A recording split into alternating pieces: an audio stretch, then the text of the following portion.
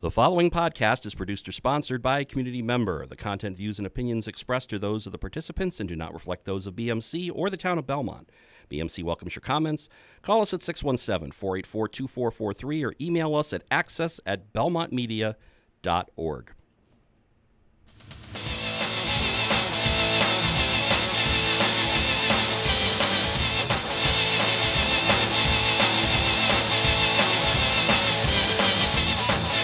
Hello again, and welcome to another edition of the TOST Toddcast here on the Belmont Media Podcast Network, found online at belmontmedia.org/podcasts, and also at soundcloud.com by searching Belmont Media. You can listen to the Toddcast at your convenience by downloading the free SoundCloud app available on both iTunes and Google Play stores.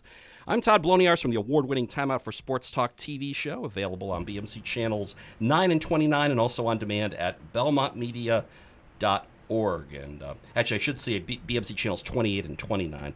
Back by popular demand, and because any good movie or TV series must be either rebooted or loaded with sequels, I'm happy to be joined again by the hosts of Through the Lens, and of course, former BMC Golden Video winners, I believe. Yes. Matt Gandolfo and occasional TOST co-blogger Mike Higgins. Hey, guys. Hey, how you doing out there? I'm glad we're able to do this again. Yeah, we're able to hook up one more time. I love this new podcast studio that you've developed for me. It's lovely. It's the outdoor podcast studio. It's just maybe for you. No, it's a pleasure to be here. Yeah, it really is a pleasure to be here. Yeah, we have Matt here in studio once again. Glad he was able to make the trek out from Worcester and central Massachusetts. Meanwhile, Mike is out in his home in Maine, outside, as he just mentioned, in the great outdoors. Enjoying all the, there's no mosquitoes where you are, right? I mean, you keep the bugs at bay over there, right? Well, excuse me, I'm sorry, my podcast hosting assistants had come out into the studio to bring me the new script for the show. So, yes, I'm keeping the bugs at bay here. It's a tough skill, but we've legislated them out of existence here in the outdoor podcast studio. So it's a good thing. Well, we do have a lot to get to here. Of course, bringing you guys back, this is good timing. Summer movie schedule is, of course, in full swing, and some of the big blockbusters have already come and gone and left the theaters and already out on DVD, as you mentioned, Matt. Right. But I thought I'd kind of I just want to throw a little bit of sports because, hey, that's what I do. It's a sports show. So, first of all, I guess I'll try to ease Mike into the sports talk here by mentioning some sad news earlier this week coming from the WWE, the sudden and kind of tragic passing of Jim the Anvil Neidhart, one half of the old Hart Foundation, back from my glory days as a fan when it was the WWF, which I still like to refer to it as from time to time. Mike, too. Well, let me get your guys' thoughts. I guess I don't have all the details. He was only 63 years old, and apparently he fell at home and landed on his head, and I guess died from complications from the head injuries he sustained. So I know it's There's a little bit more to it, Todd. Actually, he was suffering from Alzheimer's disease too. Okay. And what is sad is he was at the house of his daughter, Natalia, who's actually a wrestler, and it was actually supposed to be on Monday night when he passed away, and she obviously wasn't there. But it really is, it's another one I can remember watching Saturday night's main event, watching him come in the ring at the pink and black and the WWF, because they were WWF back then. Right. Tag team champions. So it was a sad loss. Yeah, no, I mean, he was. That was one of my favorite tag teams from back in the day. Jim was usually the quieter one, if I remember. He let his actions speak for himself in the ring. Brett was kind of more the pitch man. Brett was the mouthpiece that was always mouthing off. Yeah, absolutely. Well, and the other thing is, Todd, he does have another football connection. He was in the training camps of the Raiders, and I want to say the Cardinals, but I know the Raiders for sure. So he was a former professional football player. Never made a game in the NFL, but he definitely was on the squad for a little while. I did read that in his obit this week. So that was as I said, kind of some sad news there. Trying to get to some happier news on the sports front. I got to ask both you guys your thoughts here on the Red Sox, who, as we are recording this, have already won 86 games. It is August the 15th, and they've already won 86 games, which, if you compare it to some other teams of this decade, they've actually already won more games than some of those teams won in a full season. Yeah. 86, is 86 a lot? Well, it's not for a whole season, but it is when you've only lost 35. 86 out of 117 is a lot. Wait a minute. They've lost how many? 35. Okay. So what you're telling me is they failed 35 times, and you're going to coddle these guys by talking about, they've won 86. They've lost 35 times. If this was the Patriots, we'd be firing people for them to lose 35 times. How many times has Tom Brady lost in 10 years? It isn't 35 times. Get these guys out of here. Just get rid of them. 35 losses? That's disgusting. Ladies and gentlemen, that's Mike Higgins with his audition tape for these Boston Sports Radio talk shows there. You sound like you're in perfect form. I think they've already got a show lined up for you. Yeah, I may be what, middays on EEI now that they shuffle everything around. Could be. Yeah. And I didn't see that one coming from a mile away either. Yeah. No, it's pretty amazing what they're doing. It's almost like uncharted territory, when it comes to the. Well, also, I mean, in the 110. I think they go back to 1901, so 118-year history of the Red Sox. Or of the Boston franchise. I know they started as the Pilgrims, but the most wins in a season. Well, first of all, the Red Sox have only won 100 games in a season 3 times. And the record is 105. I mean, they're on pace right now for I think 114. Yeah, so that's what's unheard of. If they can keep it all together, then it's just an amazing run. So it's good to see. I have 2 thoughts. First thought is the obvious one. In this town, they win 114 games and don't win at all. There are going to be people lined up screaming out, this is a crucified, failure. Yeah. Oh, you don't think the local talk show hosts are already salivating at that very thought? And the other thing is, now, as Todd and Matt know, I base all my sports fandom on just what I see. So if I watch them lose 3 games in a row, they're the worst team in baseball. I don't care if they've won 120 games. But I think they should play every interleague game in Philadelphia, because I went to a game with Todd in Philadelphia. Josh Beckett hit the home run. I sat down last night to watch the game. I turned it on. Rick Porcello cracked the double like I wouldn't believe. I mean, just get rid of the DH and let the Red Sox play every game in Philadelphia. I mean, we'll win everything. Can I talk about that double by Porcello for a second? First of all, I've now seen him hit 2 doubles. One I saw in person. He hit one at Nationals Park in D.C. About a month ago. I was at that game. Last night I happened to be watching like you, Mike, and I saw him, again rip another one over an outfielder's head. And the head-first slide into second base. I mean, even Eckersley, who was doing the TV color work for NESN last night, was, he just mentioned, whoa, it's like you got to be careful there. I mean, what if the second baseman had stepped on Porcello's pitching hand? That's not really something a pitcher ought to be doing. No, but you know what? They didn't. It was a heck of a play, and I remember the game Todd and I were at in Philadelphia and listening to the fans scream about Josh Beckett hitting a home run, which I think took about a week and a half to get out, because I remember having an entire conversation with Todd while the ball was in the air. Basically, I think that can't be. No, that might go. No. It's too high. Well, yeah, no, you're right, Mike. I remember because we were in like the second or third deck behind home plate, and that looked like a routine fly ball, off off the bat, and then we just kept watching it carry, and we're going, no, that can't be still going, and then all of a sudden it's out there in the left center field stands. It's just. Yeah, well, that Philly Park is a hitter's ball. You're right. I mean, it is a hitter's park, and even the pitchers can hit there. So, that there's the argument for not having the DH as part of the National League. That's why they, that's the ballpark that can support the argument. Most of the other ballparks cannot. Right. No, most of it's just like, let's bunt. Oh, good, yay. More of that. And yet everyone in the National League, all these fans of the National League think that that's brilliant. They want to see more of that. Like, they don't want to conform with the rest of not only the American League, but almost like every organized baseball league going. that has DHs. We have a word for them. Morons.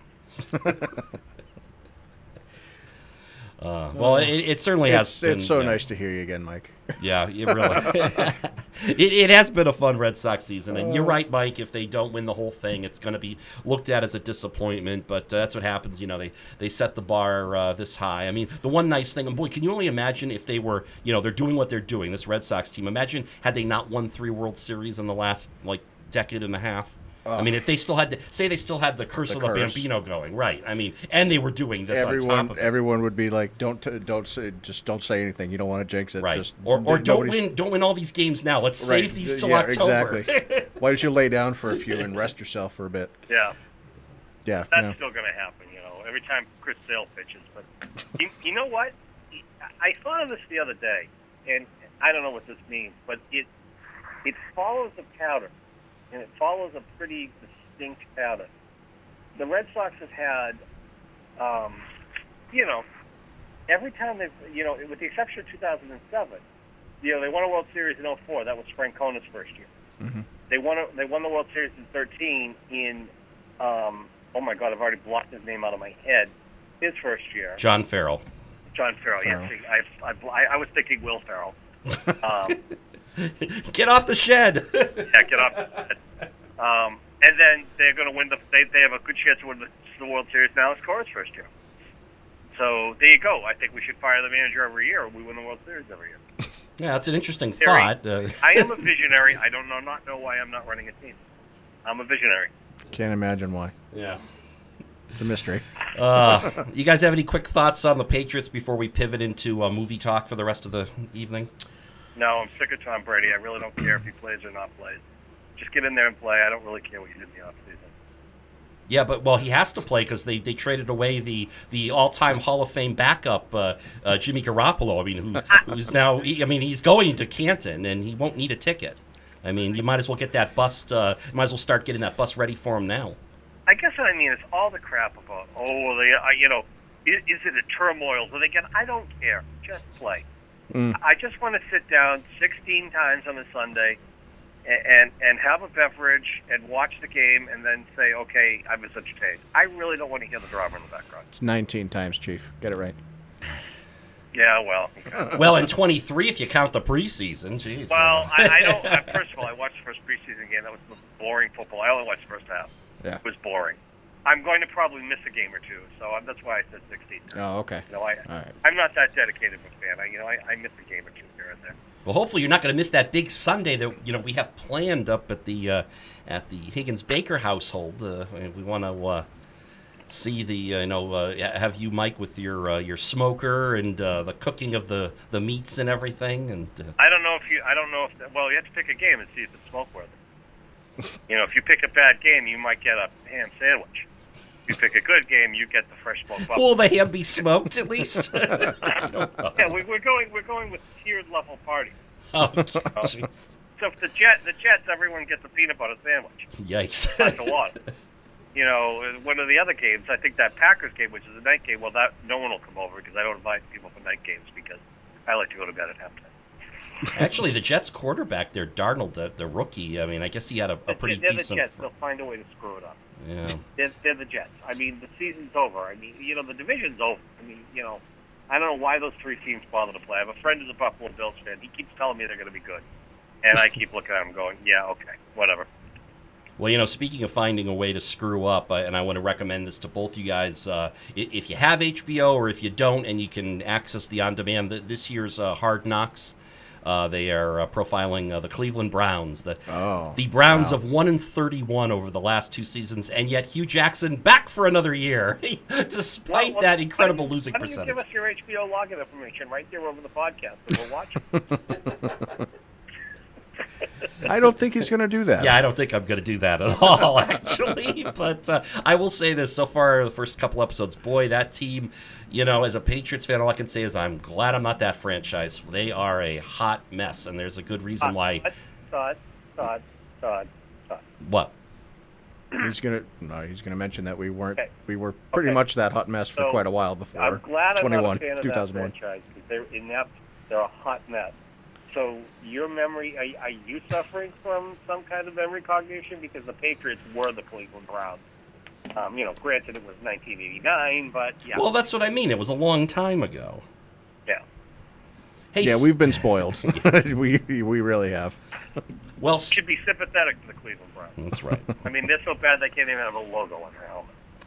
That is true, but they did add the stripe, I believe, right? Or do they always have the stripe? But, Or? and they've got LeBron. Oh, no, they don't. No, So no. really, there's nothing left for them. Basically, just shut the city down. Well, they do have Jarvis Landry, who that was their big free agent signing. Jarvis Landry. Actually, I think Des Bryant is supposed to be interviewing with the Browns this week. For what? Is he going to be like a PR guy? No, I believe he's going to be a wide receiver. Something the Patriots are in a little bit of need of at the moment. With Oh, God. Yeah, whatever. Let's move ahead. I don't want to talk with Patriots anymore. no, that's fine. Well, speaking of a long time ago, and as we get to our first movie review, I'm thinking here, this particular movie franchise, which just had another big summer blockbuster, first began, I can't believe this, it was 1996 when the first Mission Impossible movie came out. I mean, boy, 1996, Time Out for Sports Talk was only in its second or third season, and Mike Higgins was actually a part of the show back then. Wow. How far I've come. I've acquired a house, a child, and a dog since then. Way to go on the dog. That's quite an accomplishment. That is the accomplishment of that time frame. Oh, Teddy. I was going to say, I'm sure Teddy thinks so. Yeah, well, of course he does. He's But he's got delusions of grandeur, so I think he's trying the stunts of Mission Impossible, But no, I'm just thinking. It's hard. I mean, I remember seeing that first installment in the movie theaters. In fact, Mike, I probably ended up seeing it with you. I imagine since you 96 more than likely, yeah, probably. But yes, yeah, I know, right? I mean, that was before you reunited with your soulmate and your better half now, and Relocated to Massachusetts North. Yep. Yep. Yep. And before You we wanna hooked up at B, I was gonna say 96 was before the Wrecking Crew too, which Right. of course is the through the Couple lens years production before. crew. You really want to be loved up here? Refer to Maine as Massachusetts North. They love it. Do they? Oh, I'm yeah, sure. I kind of doubt that. Love it. Mike, you realize this fall is going to be the 25-year anniversary of like when we first met? I remember it so well. I don't think you've played basketball since then. that was just a beat down like you wouldn't believe. Yeah. It's amazing too, because over the 25 years, the beatdown gets worse. Gets worse and worse Yeah, and Mike worse. is Each like time more it's- and more each time dominant. it's told, yeah. He's like 8 feet tall now, and like just breaking backboards. Yeah, exactly. On my back, right? Yeah. But Well, no, that's a long time, 25 years. But yeah, I will, twisting it painfully back into the subject of the movies, with the exception of Mission Impossible 2, which was directed by John Woo, which was better left said, because he's terrible. This is a rare movie franchise that actually gets better. it's also, by the way, I don't mean to cut you off there, Mike, but it's also the rare movie franchise where they took an existing TV program, which had a very popular cult following, and the movie version, which, even though it may not totally resemble the original TV series, has also done very well on its own and, has turned it into a successful movie franchise. Star Trek might be one of the other big ones that was able to do that. But, of course, they maintain the same story. I mean, same characters and everything. Well, that's the Brady Bunch, too. Yeah, okay, back to Mission Impossible. They stopped at 2 Brady Bunch movies, by the way, and I believe the second one. I believe they were. I believe when we were watching that in the theaters, Mike, which I'll admit to, I think they actually were taking the film reels out of the theater right after. Right after they were just came off the school. Yeah, exactly. Threw them into the bonfire. Well, the original Brady Bunch movie still holds up. Okay. Oh yeah, no, I'll give you the first one. Yeah, the first one was definitely. They did make a third one, but it was a made-for-TV movie, which I didn't even see. But it involved Mike Brady getting elected for president of the United States. So. No, it didn't. Really? Yes, they did. With the same cast? Yes, and he had all the toilets taken out of the White House bathrooms because that's what he believed. So there you go. But anyway. Mission Impossible. I believe Matt's giving you a look like he doesn't get that. Matt, the TV series. If you ever remember, No, I you didn't remember. See the toilet on the. I'm trying to. Yeah. Okay. I'm trying to remember if I ever heard of that ever, and I don't know that I did. So. Heard of what? The third movie that he's. Oh, I referring know. to. I didn't heard of the third movie either. Actually, well, let's just staying on current events with the Brady Bunch. The house was recently up for sale. The original house For the exterior shots. Yeah. Yeah, and HGTV purchased it. They beat out the former NSYNC guy there. Yeah, I forget who it and was. I guess HGTV wants to restore the house back to like 70s. It's 70s glory. Right, yeah. but now apparently the neighborhood is all up in arms because it's going to involve a lot of bulldozers and cranes and noise, and well, we can't have any of that. Not in my neighborhood. Not in my neighborhood. First of all, the house doesn't look like anything like it in the inside. In fact, there's no way they can bring it back to original 70s glory, because if you look at the exterior of the house and then the interior of the set, they don't match up. Second of all, they never did. I was going to buy the damn house because because I am, in fact, as we all know, a visionary.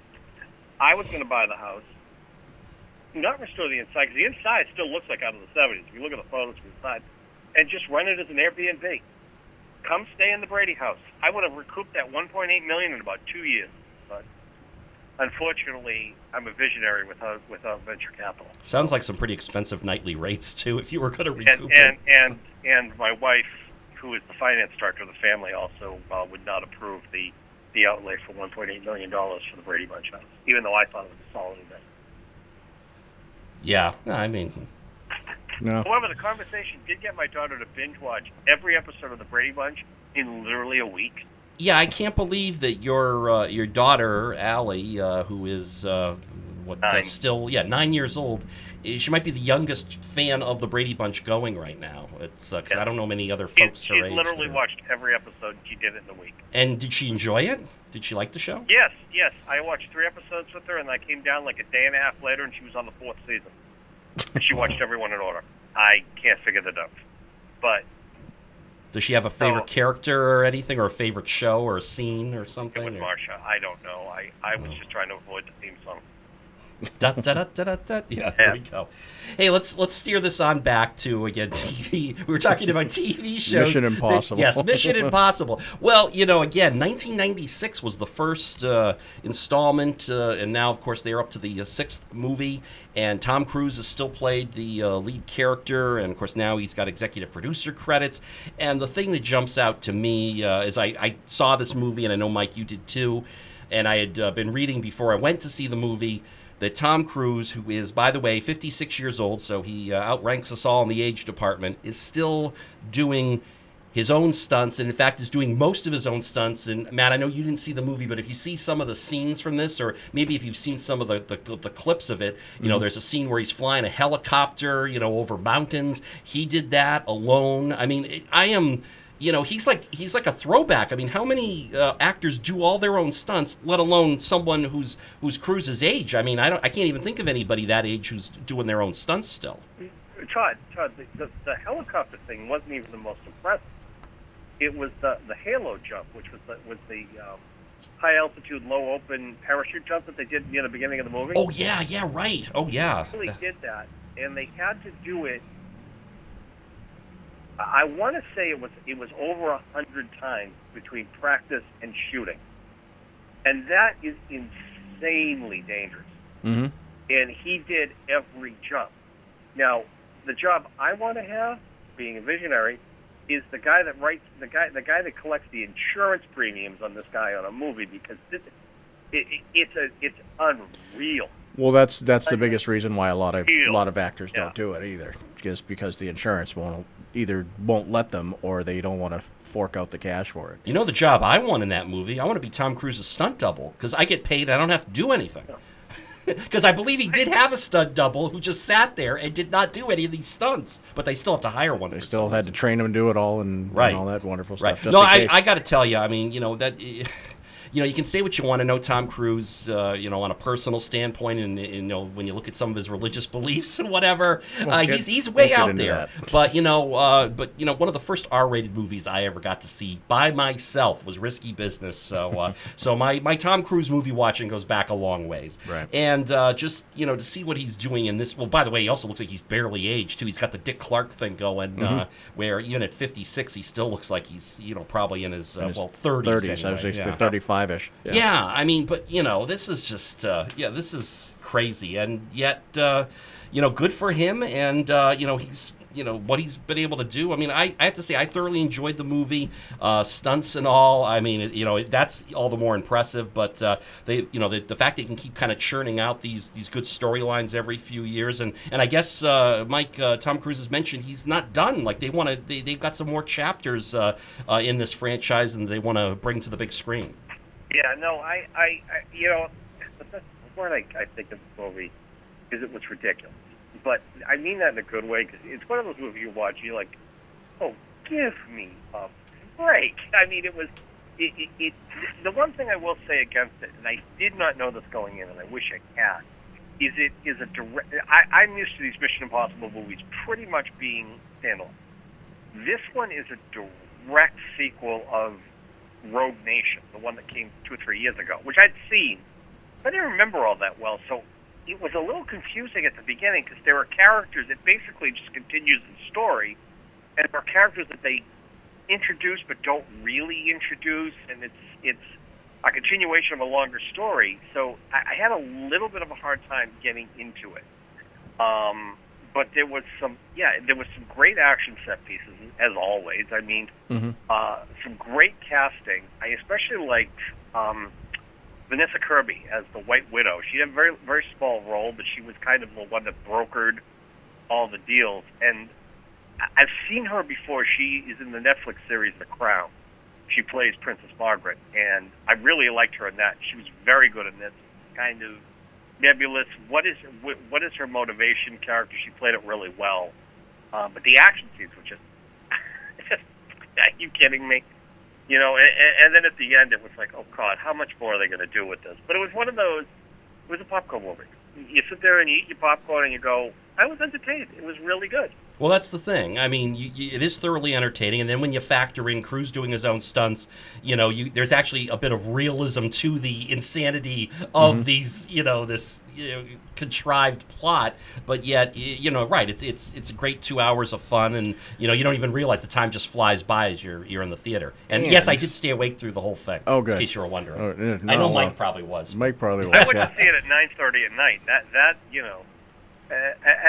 I went in the afternoon. I went at 9:30 at night, and let me tell you, it was a little touch and go near the end. It was like, we're pushing midnight. I'm out with the big kids.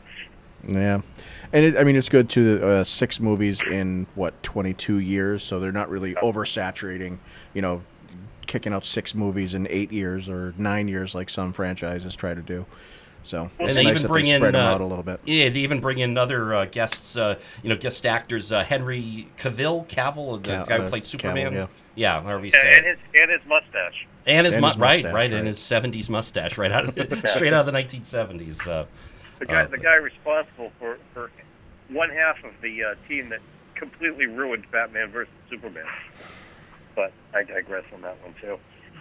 Yeah, story for another time. Wait a minute, I thought Ben Affleck played. I'm sorry, Cavill played. Cavill played Superman. Right. Okay, never mind. Half of. Right. Okay. Right. Did you have? Okay, well, then that's fine. I mean, did you have any other thoughts about that? About Mission Impossible? I enjoyed it, and clearly they'll move on. It's well cast. It moves along. It doesn't drag anywhere.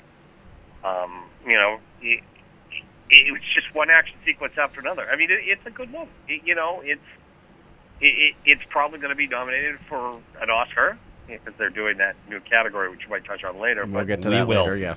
It is what it is. I mean, it was exactly what it didn't try to be anything more than just a big, empty, sugar-filled action movie to gorge on a summer night, and there's nothing wrong with that. Yeah, and I'll wrap up my thoughts by saying I like the way, because I don't know about you, Mike, I have not seen all 6 of the movies. In fact, I think I may have bailed after the first or second one, so it's been a while since I've seen one. And yet, even though they had some of the callback features, like you said, that were continuing off the Rogue Nation movie, I didn't feel like I was really missing out because you still had a great self-contained story within that movie that you didn't feel like you were missing out because you maybe hadn't seen all the other installments.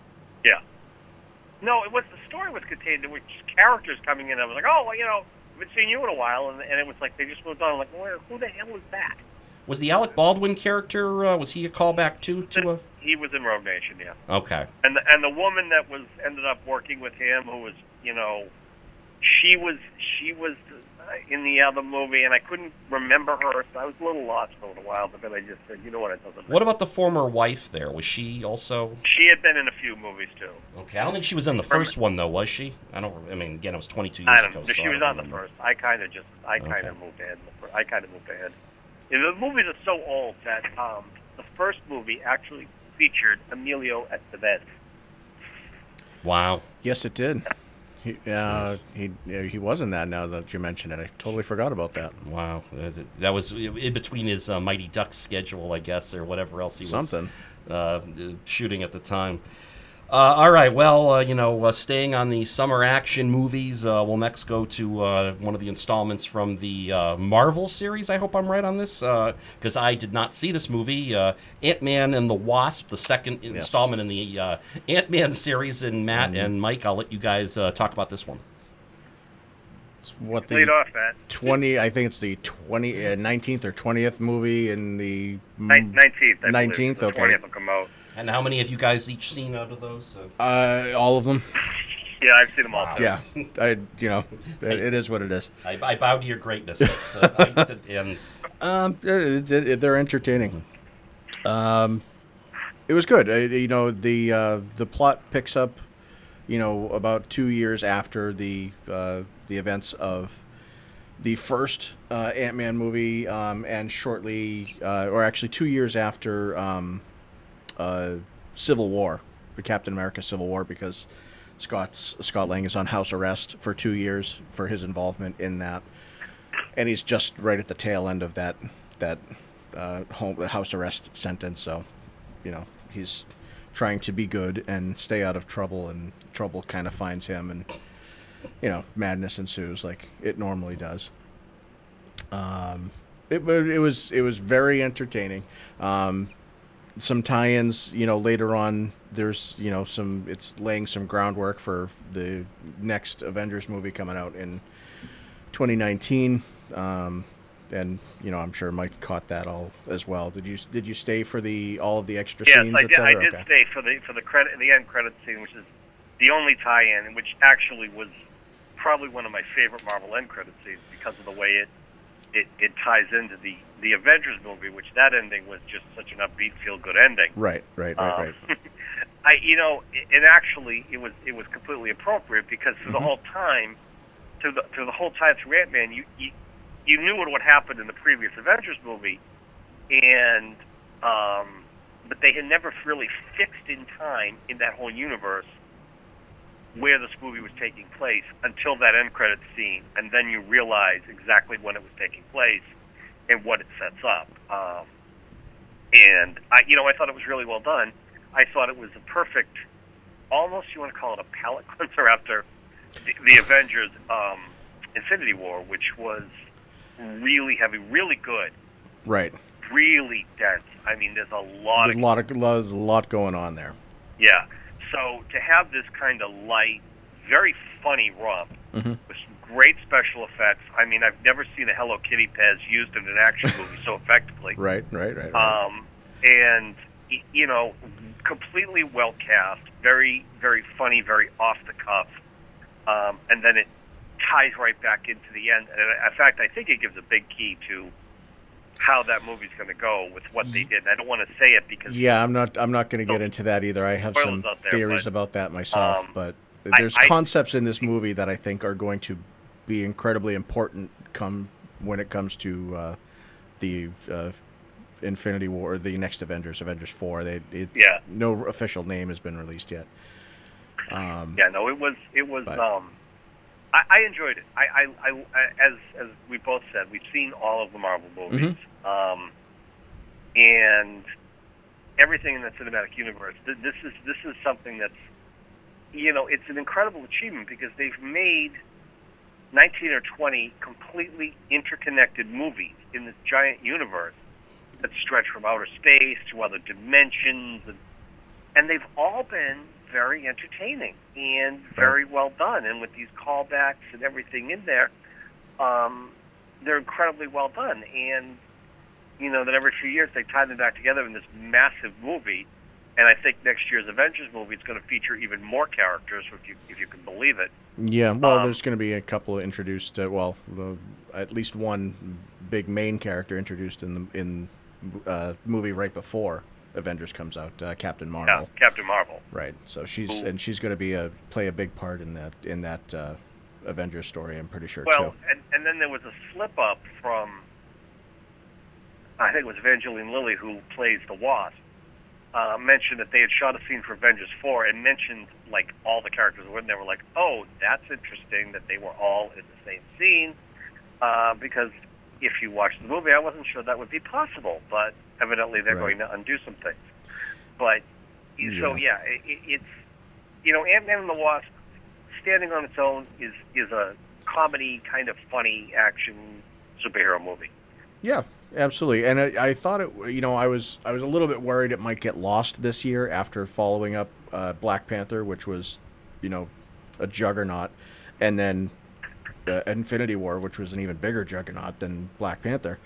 That this was going to be like the ugly little cousin of the bunch and not get much attention, but it seems to be doing okay for itself. As a standalone. It's actually for Marvel. It's a historic movie that I didn't realize till I read an article on it. It's the first Marvel movie where a female character has been the title character. Oh, right. Yeah. Well, absolutely. The first one. Are there going to be? Are there plans to make any more Ant-Man movies? Just with the Ant-Man or the Wasp character? I mean, is it? I'm sure that there will be, given that so far it's made $448 million worldwide. I'm sure there's a third movie coming sometime. Probably in the 2022. Yes, I'd say 2021, 2022 time frame. Yeah. Okay. Would be my guess. From the money standpoint, yes. From the storytelling standpoint, we'll see. Well, they may not. They may just start mixing things up and putting people in other, mixing into other movies like they did with Thor. You never know. I mean, money always talks, because there's a new Spider-Man movie coming out, which, if they had gone truly by storytelling, you'd say, well, that's an interesting concept.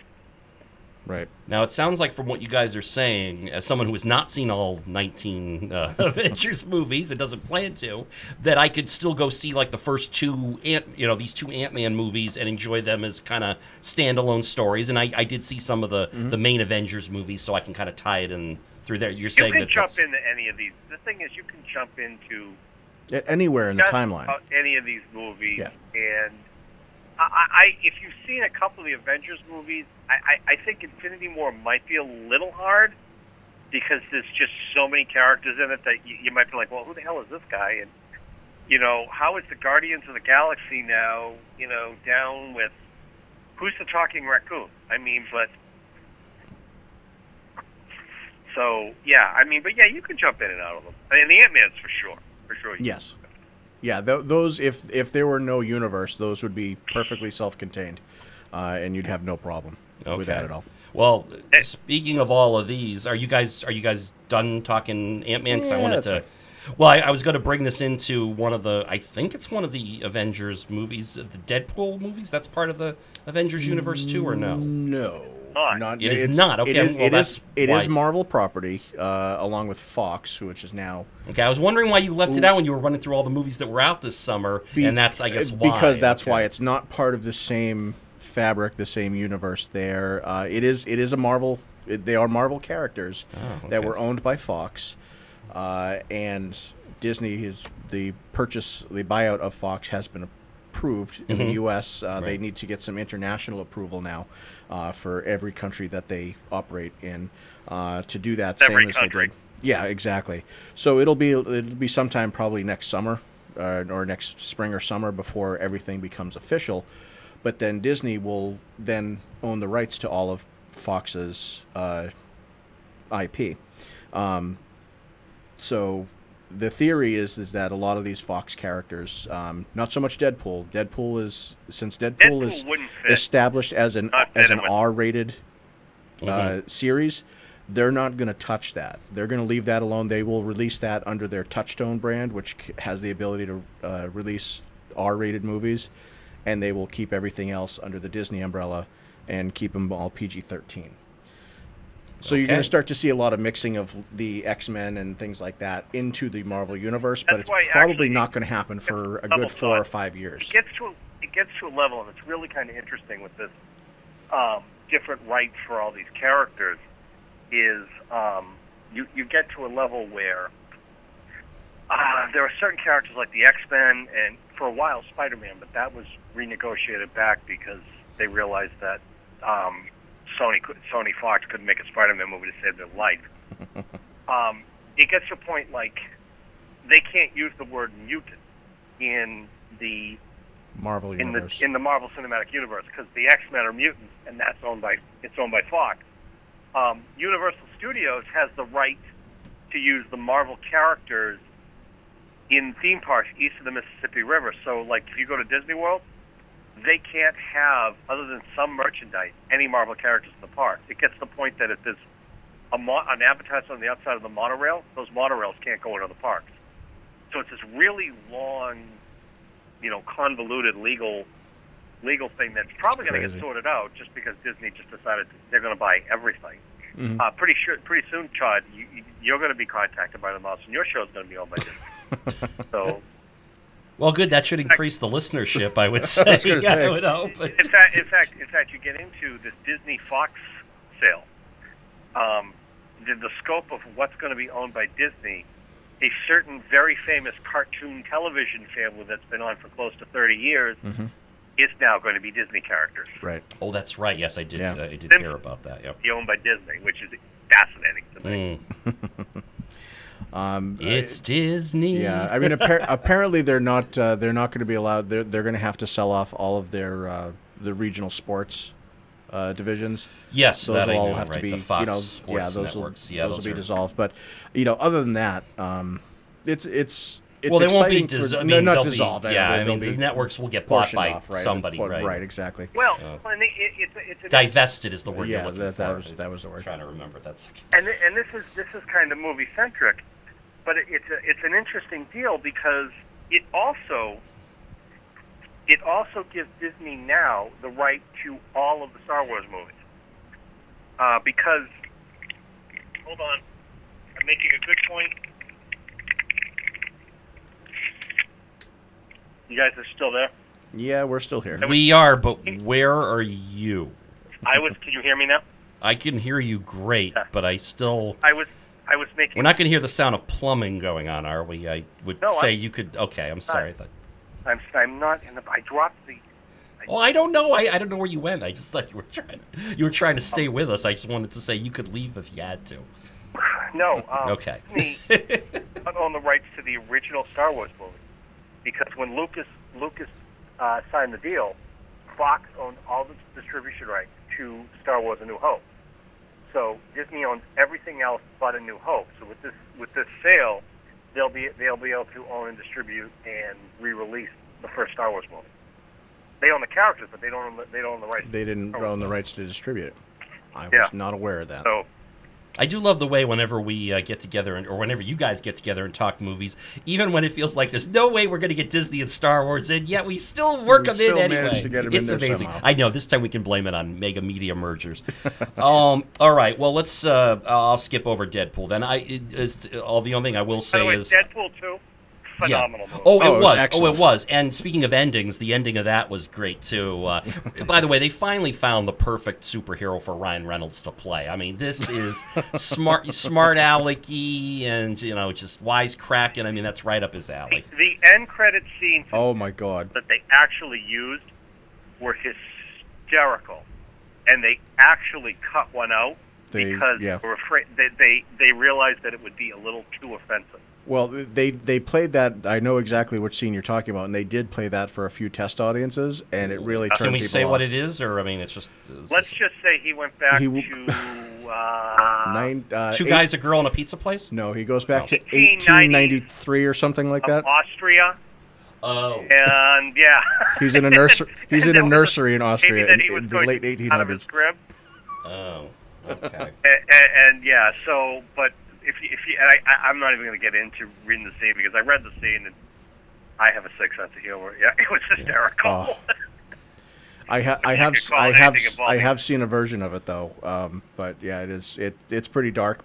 And like I said, they did play it for a few test audiences and decided to remove it. So, in the theatrical release, it wasn't there. I'm sure it will be on the DVD release. Yeah, so it's a great movie though. I really enjoyed.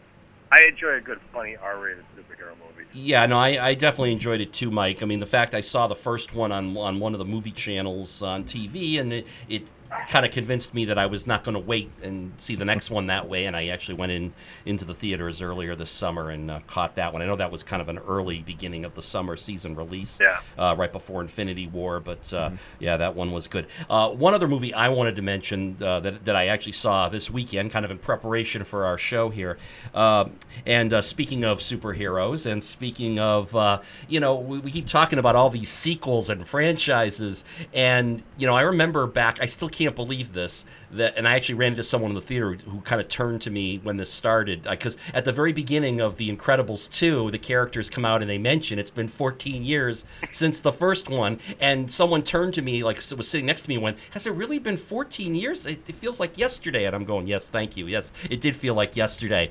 And in fact, for me, it was yesterday because I actually had DVR'd the original one because I wanted to see them back to back.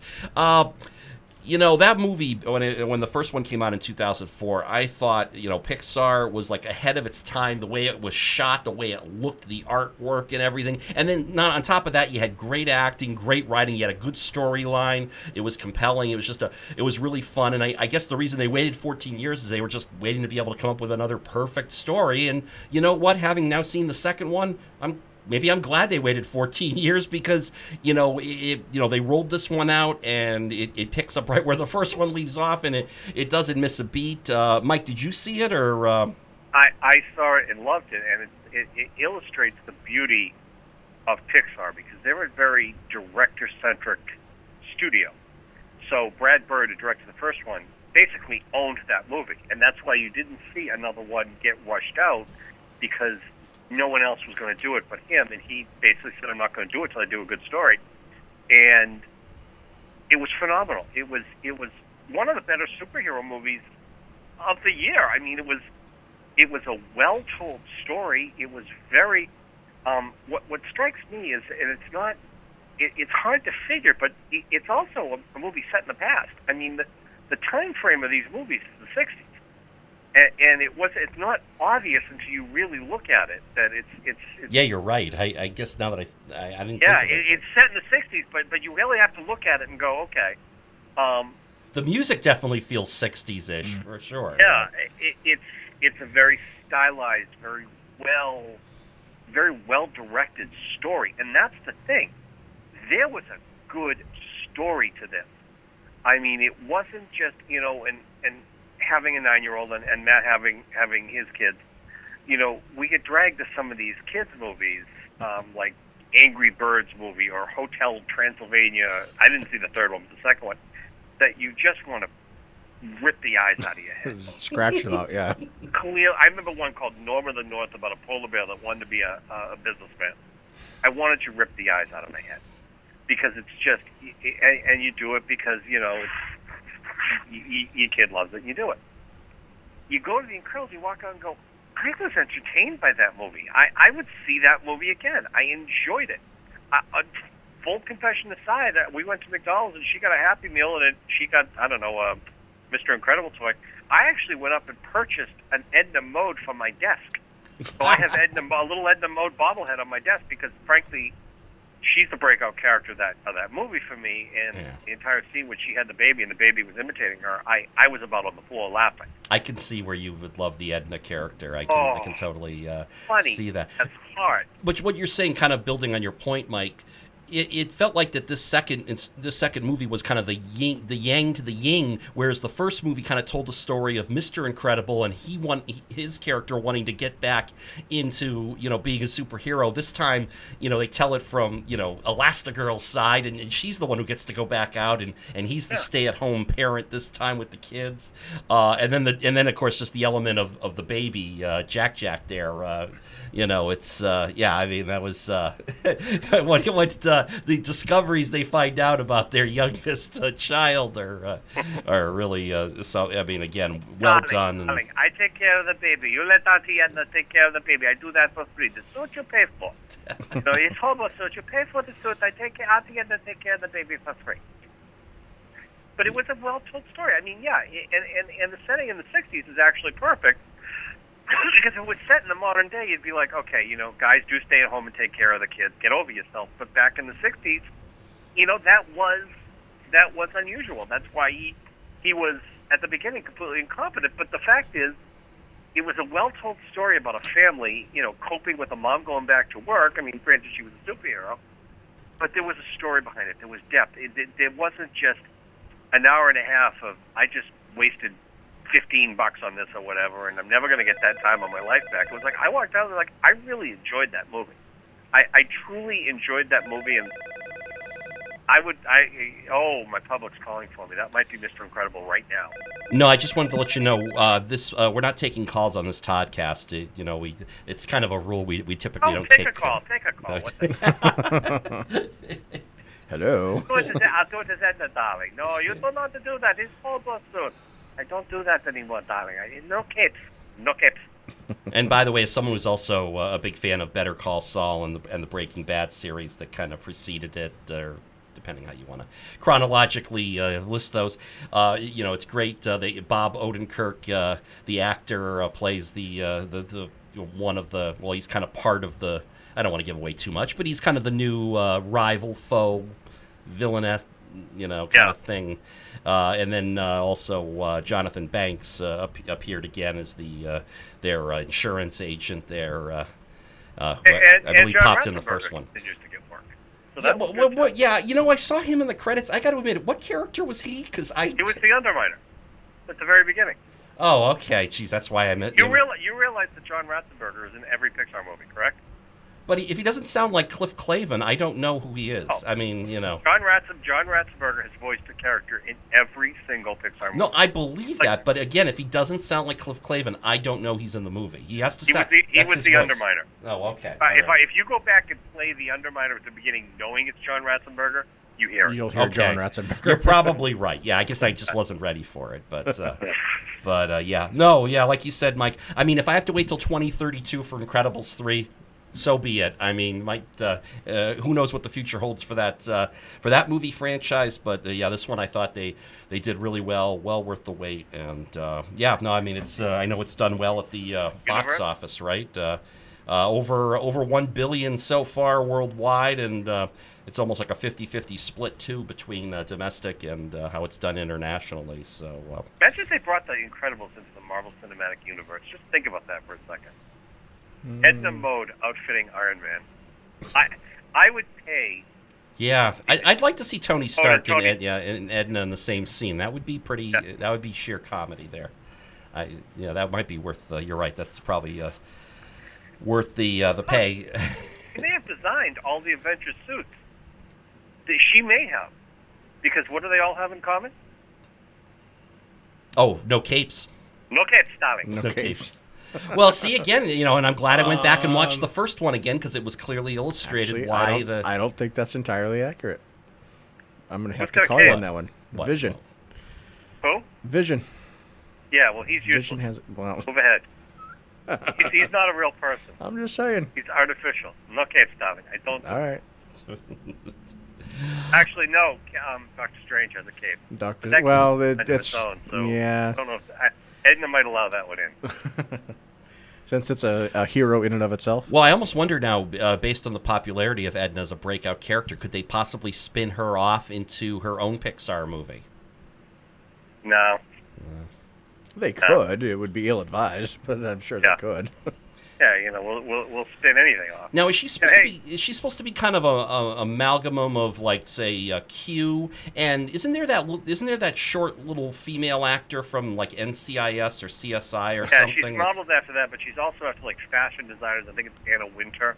Okay. A couple of others. I mean, she's kind of this whole amalgamation. And I think you're thinking of. And they took Batman from the Lego movie and spun him off into a phenomenal movie. So who knows? The Lego Batman movie. Who plays the voice of Edna? Is it like a well-known actress, or I'm trying to? No, it's the director, Brad Bird. Is it really? It, honest to God, is. Oh, okay. Oh, wow. Yeah. That's that's a great voice. So yeah, no, it's. Yeah, no, it's funny. I thought her role in the second movie, you're right. I mean, she does have the scene with their baby, but it felt like she was on screen less in this one than the first one. Maybe I'm wrong. Maybe it was equal, but it just felt like it was less. Maybe because she didn't appear in the second one until like a bit later into the movie. Maybe that's why, to me at least, it felt like she wasn't, in the movie as much. Sometimes you only need a little bit. I know we weren't going to touch on this, but it's another movie I actually just saw because, as we've established, I live with two women who are really into musicals. So earlier this week we saw Mamma Mia, Here I Go Again. And it's actually... So by the way, is that ABBA meets Whitesnake? Is that what it is? Is it kind of like a mix-em-up? Or what do they call them, a mashup? Is that what the kids call it? Is that what the kids call it, a mashup? yeah, showing you. Cher shows up in it for like the last 10 minutes. But it's so memorable, you think she's in the whole movie. She's really only in about 2 scenes. But she's really good in the 2 scenes she's in. Wow, okay. Yeah, I won't be seeing that. It wasn't bad. What the heck? I mean, Talking quickly, we're kind of talking about some other summer movies. Those are the only ones I saw, but I know you guys might have seen some others. And I know you both saw the latest Star Wars installment for this summer, the Han Solo movie. Titled Solo. And it didn't get great reviews going in, and it seems to be doing well. It's actually not doing that well at the box office. It didn't even make the top 20. It's number 12. All right. It's made almost $400 million so far worldwide, but I think that's probably coming in under budget. What does that say about our expectations now that a movie that only makes $400 million is not doing well? No. How did we get to that all of a sudden? Well, how did we get to mediocre athletes getting paid like $10-20 million to just be mediocre, and we accept that too? Good Lord. Yeah. You know what? Solo to me was unnecessary. I saw it. It was fine, but it was unnecessary. Is it unnecessary because of the way the story was written? Because I mean, it feels like there's a great backstory to tell on his character. No, I mean, it's in outer space, and then oh my God, you could see them actually doing backbends to fix a mistake from the first movie. When he says I did the Kessel Run in under 12 parsecs, which is actually not a measure of time; it's a measure of distance. They convoluted, they show the Kessel Run, and they backbend to a point to prove, no, he made it in 12 parsecs. And it was like, oh God, just stop. Just stop. Don't try to fix everything. Right. Like I said, it was fine. I mean, I saw it. I liked Rogue One a lot better. This was just a story. It was absolutely.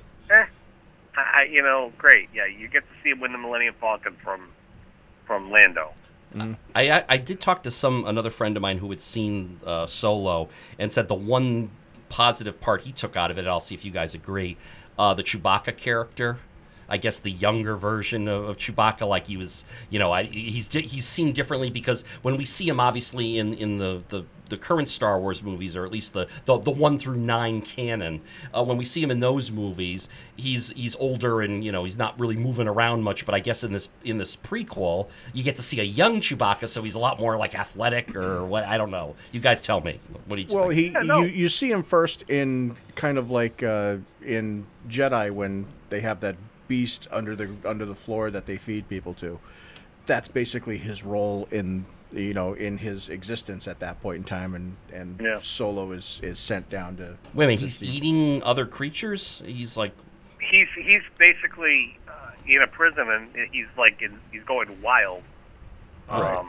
And if they want to torture somebody, they will throw him into this pit with Chewie, and Chewie will do. Will live up to his name. Yeah, basically. They have Han Solo actually speaking to Chewie in Wookiee language, which is a little ridiculous. And then they had to show Chewie learning the 3D chess game. I'm like, oh, come on, just let's move ahead. Yeah. Or when he had to hit the table to get the crack in it that you see in A New Hope and all that, whatever. I would have to agree with Mike. It was entirely unnecessary. It was a good afternoon out. I brought my wife and the kids because they're big Star Wars fans, so they thoroughly enjoyed it. But for me, I thought Lando was a far better character overall. He was well done. It was Donald Glover. Yeah. Really from Community fame, among other and things. And I wouldn't be totally shocked if they decided to do a Lando movie at some point in the future as well, because I think he did so well with the character itself. But perhaps a few years down the road. Story there, Todd. Do you know what the real shame of this is? Is you're talking about just this great movie franchise, and you're also talking about it being directed by one of the great directors of our generation. Yeah, I still want to call him Richie Cunningham, but we all know who he is. Ron Howard. Yeah, that's... Yeah, but Todd, wait a minute. First of all, back up on that. He's not one of the great directors of our generation? No. Okay. Ron Howard was not the original director of this movie. It was the two guys that did the Lego movie, and they were about halfway to three-quarters of the way shot when something happened, and they got canned, and Disney brought in Ron Howard to finish it. So there was a lot of reshoots on this movie, which probably made it the way it was. Didn't help Ron it Howard any. Definitely fixed it, Mm-hmm. but he wasn't the one that started directing this movie. So, he was brought in as a closer. And any time a movie does that ain't a good sign. That they fired the original directors and brought in Ron Howard. But see, people are going to remember he directed the movie. They're going to remember him as the director of the movie because he's in the credits, and the movie, to the minds of many, tanked or didn't do well, or only got 391 million worldwide, as you mentioned, Matt. Yeah. But so that's what they're going to remember, and so this kind of goes up there as kind of when you look at the Hall of Fame directing career of Ron Howard, people are going to look at this installment of the Star Wars franchise and go like, everybody's got a dud from time to time. I'm just saying it's a shame that this is the dud. Like, it wasn't just some nondescript dud movie. That it had to be something in this particular franchise. Yeah, it had to be a Star Wars movie. So, it's... What about a Chewbacca prequel? Could you see that, maybe? Maybe more adventures with Chewie and the gang? What? Just stop. No. Chewbacca prequel. What are you, nuts? Well, what about one where it's set in South Carolina? What? Well, yeah, Charleston Chewie? I don't know. Charleston Chewie. Dear God, I should have seen that sponsorship right there. Todd. But why don't you just set it in Boston? It'd be Charlestown Chewie. Well, yeah, but see, Charlestown, right? But see, that's why I was trying to keep it authentic to the name of the kid. Oh, bro! Let's go down and get some chowder there, Chewie. Chewie, get over here, kid. Yeah. Come here. How's your mother, Chewie? How you doing over there? Down to Swansky. Take Chewie down to Swansky right there. We'll get it. We'll go down and get a dunk. Yeah. I think Todd's going to explode. Yeah. Okay. The good news is I'm not laughing so hard that dinner's about to pop up. So get all that visual out of your head. Are there any other summer movies you guys would like to discuss that you saw this summer that you have some thoughts on, besides The Adventures of Chewbacca at the North End? We can touch on this later, but I subscribed in March. I bought a year movie pass. Which at one point was giving me a movie every day. At this point, I think I could see an alternate silent Charlie Chaplin film against a lot of money. But I've seen a lot of movies. I'm just looking through my history now. I've seen a bunch of movies I normally would have seen. And the other one I saw, another one that was, I went out with a friend of mine, and we went to a cinema pub here, so we were drinking beer and we were watching it. It was Skyscraper with our next president, Dwayne The Rock Johnson. Yeah, I heard this was not one of Rock's better movies. In fact, I think on the some article I looked at, online column, Winners and Losers of the Summer box office, and they put Skyscraper as a big loser, which is pretty rare for The Rock, who's come out with a lot of big blockbusters that have produced well. Sadly, Alan Rickman is no longer with us. who played Professor Snape, and Hans Gruber from Die Hard, because this skyscraper is Die Hard. Die Hard, yeah. I was wondering if you were going to bring that up. Well, yeah, I was going to say, we liked this the first time when it was called Die Hard, right? So, like, what's... Except this time The Rock only has one leg, and at one point his leg falls off while he's hanging outside the skyscraper. That's pretty epic. The other one, we're going rapid fire here, I saw, which had no business being any good, was Tag. Oh, I wanted to see that. Was that good? I totally forgot. Now that you brought that up, I totally forgot. That kind of came and went. And, I know it's based on a true story, and, it looked kind of fun. You're saying it lived up to that.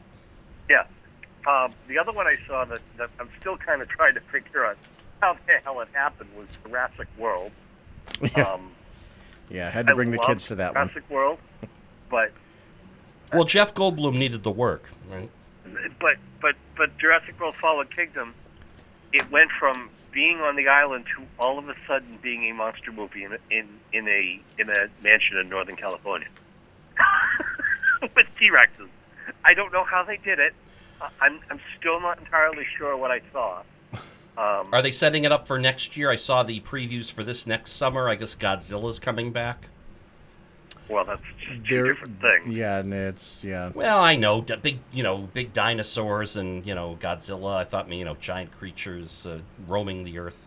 Yeah, just move ahead. But don't worry. Okay. Dwayne The Rock Johnson is going to make an incredible bounce back with his next film. Which is what? He's adapting another Disney ride. Dwayne The Rock Johnson is starring in Disney's Jungle Cruise. I was not aware of that. Mark my words, this will be bigger than Pirates of the Caribbean. Is this going to be the last movie he's in before he starts his campaign for president, as you mentioned? Because he's not going to have time to be doing all these movies and then also run the country. I don't know. He's signed on to, oh my God, I can't think. Shazam, as of right now. What, he's going to be Shazam? He's going to be Shazam, not Shazam, Black Adam. He's going to play Black Adam. He's going to play the part of Black Adam. Oh, the villain? Shazam. Yeah, well, it's in the same universe. Yeah. Oh, okay. Which is coming out. Is that later this year or next year? I don't remember. I just saw a trailer for it. But mark my words, this Jungle Cruise movie, bigger than Pirates of the Caribbean. Really? So this is going to be a multiple string of movies. Then is what you think about it. First of all, he is such a relatable, well-liked star. I mean, the Jumanji remake, it was so much better than what it could be. He's really good. And like Pirates of the Caribbean, they're adapting a Disney ride. But they're adapting a Disney ride that actually makes sense because they can make it into a bigger story.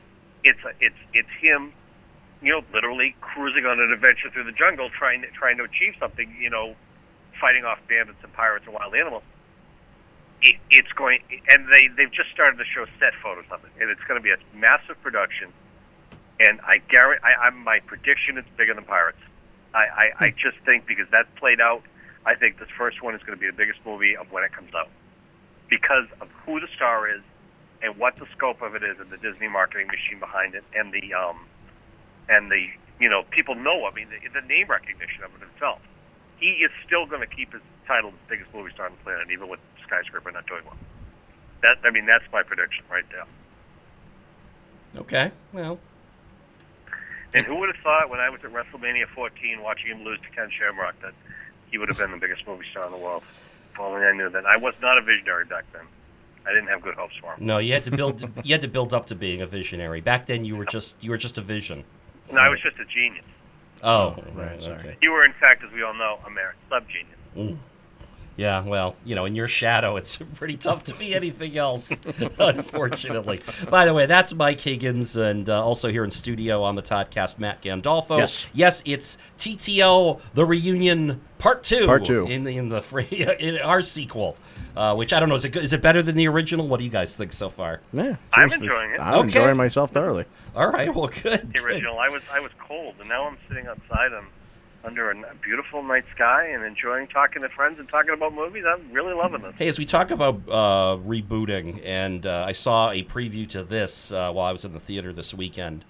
I'm not sure why it needs to be made, but they're redoing The Grinch again. Oh my God! Now it's going to be an animated. This is actually, it's not going to be live action this time. They're going to go back to an animated movie, but I think it's going to be an animated version of the Jim Carrey movie. I think. I mean, which means you're getting the worst of all worlds. It's like, we liked the original cartoon because it was 30 minutes and it was Boris Karloff. And by the way, the new voice for the Grinch, he sounds like some IT tech nerd or something. I don't even understand what they've done this time with the. Oh, do you know who it is? No. Benedict Cumberbatch. Oh, right, and he's obviously doing a bad American accent or something, or is that his normal speaking voice? You want to talk about a Ron Howard movie that should be forgotten? It's that first Grinch movie. I know it made a lot of money, but that thing is an abomination. Oh, of course, yeah, no, that's exactly. But now they're decided they're going to go back to the animated because that's what worked for the Grinch when he was not live and in person. That's an example of, because I have a 9-year-old. That's an example of a movie that I will probably have to see, hopefully at the cinema pub, so I can have a beer and want to gouge my eyes out watching that crap. Yeah, get ready for the gouging. It's a half-hour story. Don't extend it anymore. And I saw the preview for that, and I was just morally offended. I'm like, why are you going back down that well? Yep. Because there are no more ideas, which kind of goes to your idea about the Rock and the Disney ride there. I mean, again, desperate for something new, and that's not a rebooted of old idea. So here we go. Let's. It brings me back to my favorite movie review ever written. It was in the Boston Globe, and it was for the Cat in the Hat movie. I think, Matt, we may have covered this on Through the Lens years ago. Could be. The Mike Myers Cat in the Hat movie, and the line in it is that they refer to the producers, directors of Mike Myers, could not have desecrated Dr. Seuss anymore if they had dug up his body and hung it from a tree. And that's what they're doing with the Grinch. Just stop. His widow, who's licensing that, needs to be stopped. It does not need to be another Grinch movie. Just watch the thing, the half-hour Christmas. They run it several times. That's the entire story. And Ron Howard committed the sin I will not forgive him for in his movie. Cindy Lou Who was 10. Cindy Lou Who is no more than 2. No more than 2. You're right. It has to rhyme. Unless you want to change your name to Cindy Lou Hen or something. I don't know. Yeah, I mean, that Grinch movie. The only entertaining part was the last half hour when Anthony Hopkins was narrating the original story, and it was like, okay, I just paid $9.50 or whatever to see the thing that I could see on TV. I own it on DVD. I could watch it right now if I wanted to. Yep. The original one, not the Abomination starring Jim Carrey. By the way, to your point on the Dr. Seuss, I would even extend the argument to the fact that while maybe some of the most popular Seuss books are The Cat in the Hat, even when they tried to convert it into a 30-minute cartoon, it wasn't very good compared to like the Grinch Christmas special, compared to the Lorax, the Snizzles in there, all those other different the lore, right? I mean, all of those. I mean, even I remember that 30-minute Cat in the Hat special, and I didn't even care much for that as a kid. It was a great book character, but once you took him outside of the book, it just, and then certainly trying to bring him to real life, was just a disaster in the making. But the Lorax was fantastic. The Grinch was fantastic.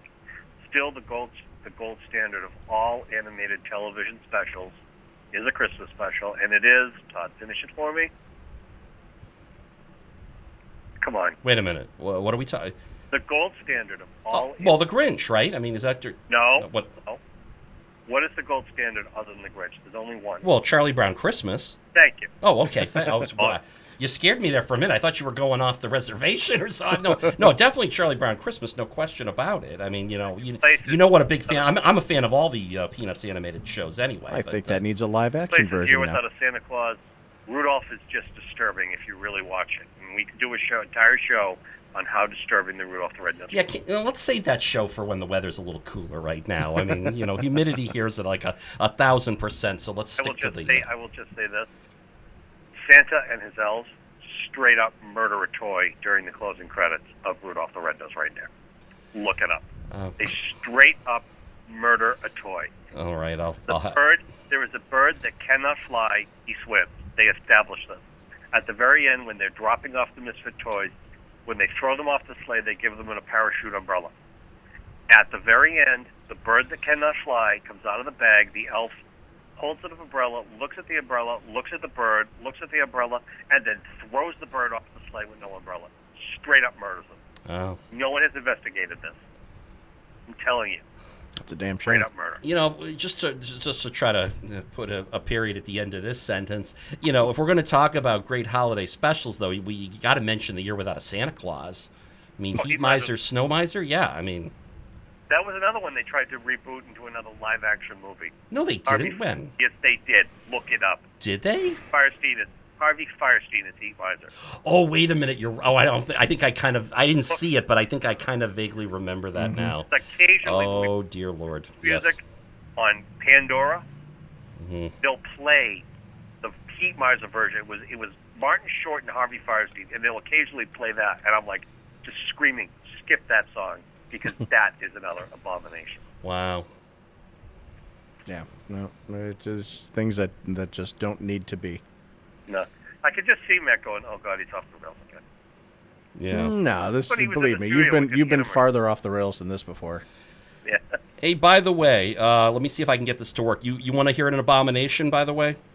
What? I'm about to play this, so I'm actually going to... You'll be able to hear it, Mike, because I've got it on my phone. This is something that's been in the news recently. A certain professional sports team would like to have a new song played, and they are voting on this that will be played when their team scores a goal. This would be the Carolina Hurricanes, and here's one of the songs up for consideration. If it stops.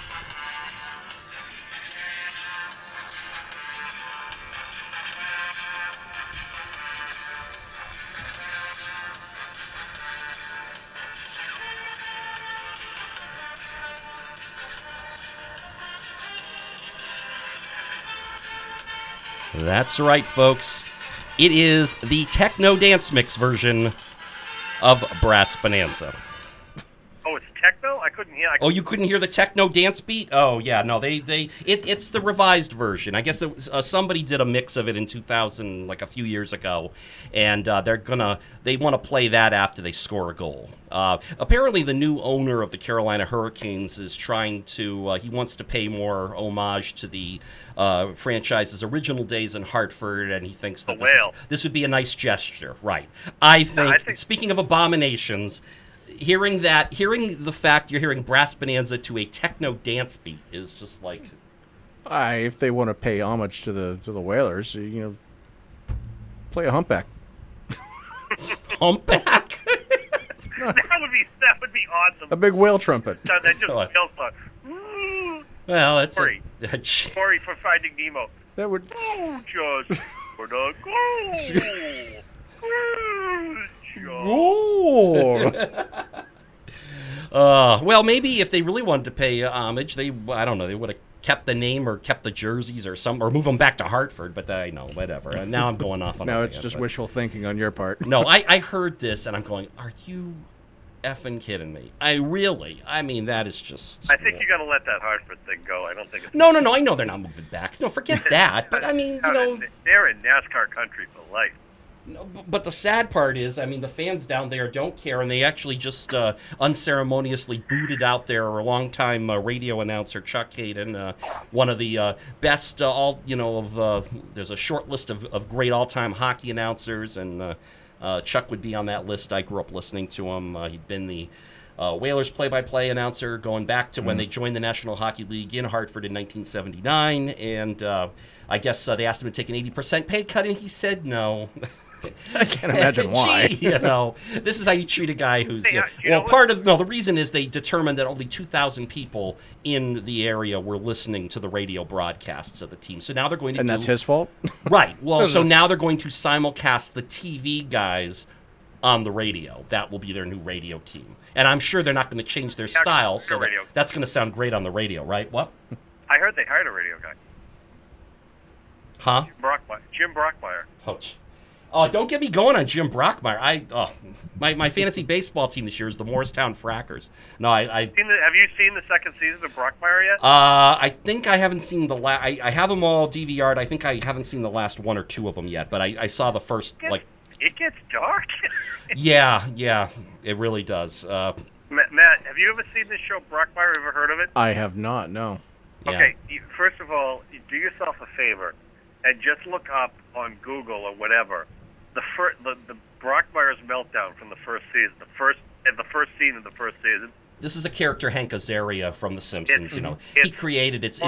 It's about the funniest 4 minutes of anything you'll ever see. It's a guy having a breakdown in a baseball booth. Right. He's a baseball announcer, and he has a breakdown. And Mike I think there's looser rules in the podcast, but I still don't think we could repeat half the stuff that was said in this. Yeah, no, probably not. And probably not let's leave it to the imagination. If you haven't seen this yet, go and find it out there on the interwebs, because you will. I will do just that. Yeah. Oh man, it's worth it. That's so worth it. Oh, it is. No, as soon as I heard about this show, I said, I've got to watch this. And I really enjoyed it. And I like. They Hank got 2 more. I think too. they've already got guaranteed 2 more. They just finished the second season. I think they're going through season 4. I like the second season. It was pretty good. The other one I'm watching, we've delved into TV. It's sports and it's entertainment. Is another one that you shouldn't sleep on. Is Glow, about the gorgeous ladies of wrestling. Gorgeous ladies of wrestling. It's that's a Netflix one, right? Really good. That's a Netflix series. Yeah, Netflix. Yeah. I just started the second season now. Allison Brie from Community's in it. Oh, okay. And she's the only really name I recognize, but it's kind of a fictional. If you remember from the '80s, they actually had Gorgeous Ladies Wrestling. It was really cheesy wrestling. Oh yeah. This is a fictionalized story of how they started this up. It's a comedy drama. It's really good. It's another one that's highly recommended. Okay. Hey, something's got Teddy up. I guess. Yeah, he just realized my wife came home an hour ago. All right, Teddy. He's on top of it. It's my second favorite series on Netflix. Hey, can I? If we're talking movies, TV, and other shows that are, I guess it's coming out later this month. I might be able to see this because I think I have an Amazon membership. I say I think I'm not even sure what it gets me, but the Jack Ryan reboot here, or what they're making it into a TV series starring John Krasinski from The Office and other various films. Yeah, John Krasinski, who Newton, Mass native, by the way. Mm-hmm. Yeah, who was well, that's to be a champion. Right. Well, we know that. Set me up, and I'll slam that one down over the net. Another great inside joke that only those of us in the room, actually only one of the people in this room actually gets. Sadly, Matt's sitting here just going, I think he's heard the story. He's familiar. Stokes is going to be the greatest receiver in the world. But, I want to see that because John Krasinski was in probably a sleeper of one of the best movies I've seen this spring-summer. His directorial debut of A Quiet Place. Oh, I do want to see that. If you haven't seen that, that is a horror suspense movie unlike anything I had seen. And he stars in with his wife, Emily Blunt. And it was one of the more surreal experiences I've had in the theater. Once again, we have a cinema pub up here. We can have dinner. We go to quite a bit because it's the closest movie theater. And I've never actually been in the theater where you actually could hear the people eating. So quiet because there's almost no dialogue in this movie. And that must be interesting. Todd, it was. You take what you saw him in The Office and you just throw it out the window. This movie was phenomenal. It was very good. It showed him as a talent unbelievable. I mean, it really was that he directed this, and it was unlike any other horror movie I'd ever seen.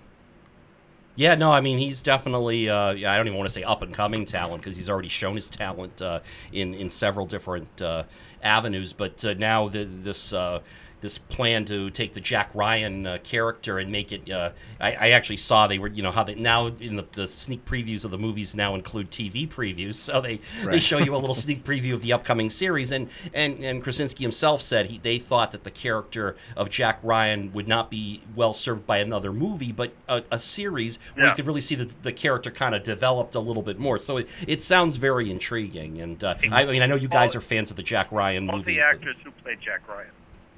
I'm curious if you'll get them all. Okay. I'm going to get this one. Okay. Yeah, Jack Ryan started with Alec Baldwin. Oh, okay. Okay. I think Matt's going to get it because it's the correct one. Yeah, Alec Baldwin. Baldwin. The one people forget. Yeah, Alec Baldwin, Harrison Ford, Chris Pine actually played in one. Yeah. There's one I'm forgetting. Mm-hmm. Ben Affleck? Yes. Yes. Sum of All Fears. For the win. Which I've Ding, never ding, ding. I've never actually seen it, but yes, that was the one. Thank you. There you go. Yeah. No. See, Alec Baldwin is the one everyone always forgets. I forgot that one myself. So Harrison Ford. Alec Baldwin played the original in Hunt for Red October. Harrison Ford was Patriot Which Games both was a and good movie, but I had Clear already and Present read the book, Danger. and it was one of those. It's like, it's kind of like when Todd, you and I saw the one with Edward Norton. I can't think of the name of the movie, but it was Primal Fear. yeah. Very good movie. I remember. Oh yeah. His first movie, I think. His first major role role, was yeah. that, yeah. And I remember, and I had read the book, and Todd had. And I remember at one point, Todd, I remember this clearly, Todd saying he had the ending figured out. And I looked at him, I said, no, you don't. No, you don't. Movie ended, he said, you were right, I didn't. I never have the ending figured out of any movie. But this was, when I saw Hunt for Red October, too, it was like, oh, I wish I hadn't read the book. Because this is such a good movie, but I know how it's going to end.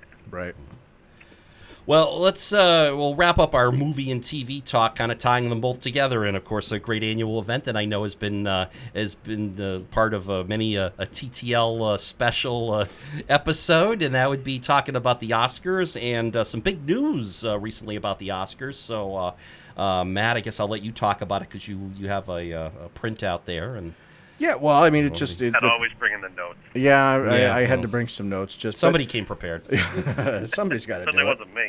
Yeah, but no, it's the timing, and to be honest with you, I thought when I heard the news, I was like, oh, we should. This is something we got to talk about at some point in time. And then Todd, mentioned the, trying to get together for the podcast, and I thought it's just perfect. But yeah, some big news that it doesn't have a lot of people very happy. Announcing some changes to the Oscars. Couple of which will be happening right away, and then another one later on the following year. Mike, I'm sure you know about all this too. But Yep. Adding a new category, which is currently being referred to as Outstanding Achievement in Popular Film, which, like I said, that they may tweak that at some point in time.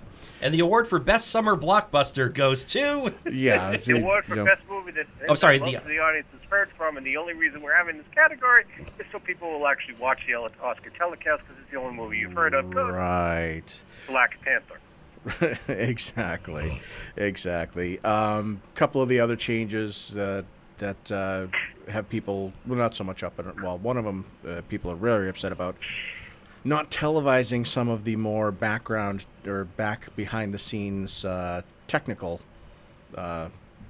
categories, taping or actually recording them during commercial breaks and then airing, edited down versions of them later in the broadcast, as a lot of people are very upset about that. And then later in 2020, actually moving up the Oscar date from late February to early February. I think this year this coming year it's going to be the 24th, and then in 2020 I think it's going to be February 9th. So isn't that going to interfere? Well, I'm not saying it'll be the same night, but I'm guessing from what you're saying, Matt, that's going to probably be the week after the Super Bowl then, isn't it? Because the Super Bowl's now in February. Super Bowl is February 3rd. Okay. And the only reason I know is because I just requested the day after off. Just sure, to be safe. and in 2020 when this starts, it'll be February 2nd then. February 2nd, okay. and then it's going to be, I think, somewhere just right and after the 9th that. will be the next So Sunday. they're that's going to it's going to cram all those other awards shows right into the same 2 or 3 week time frame.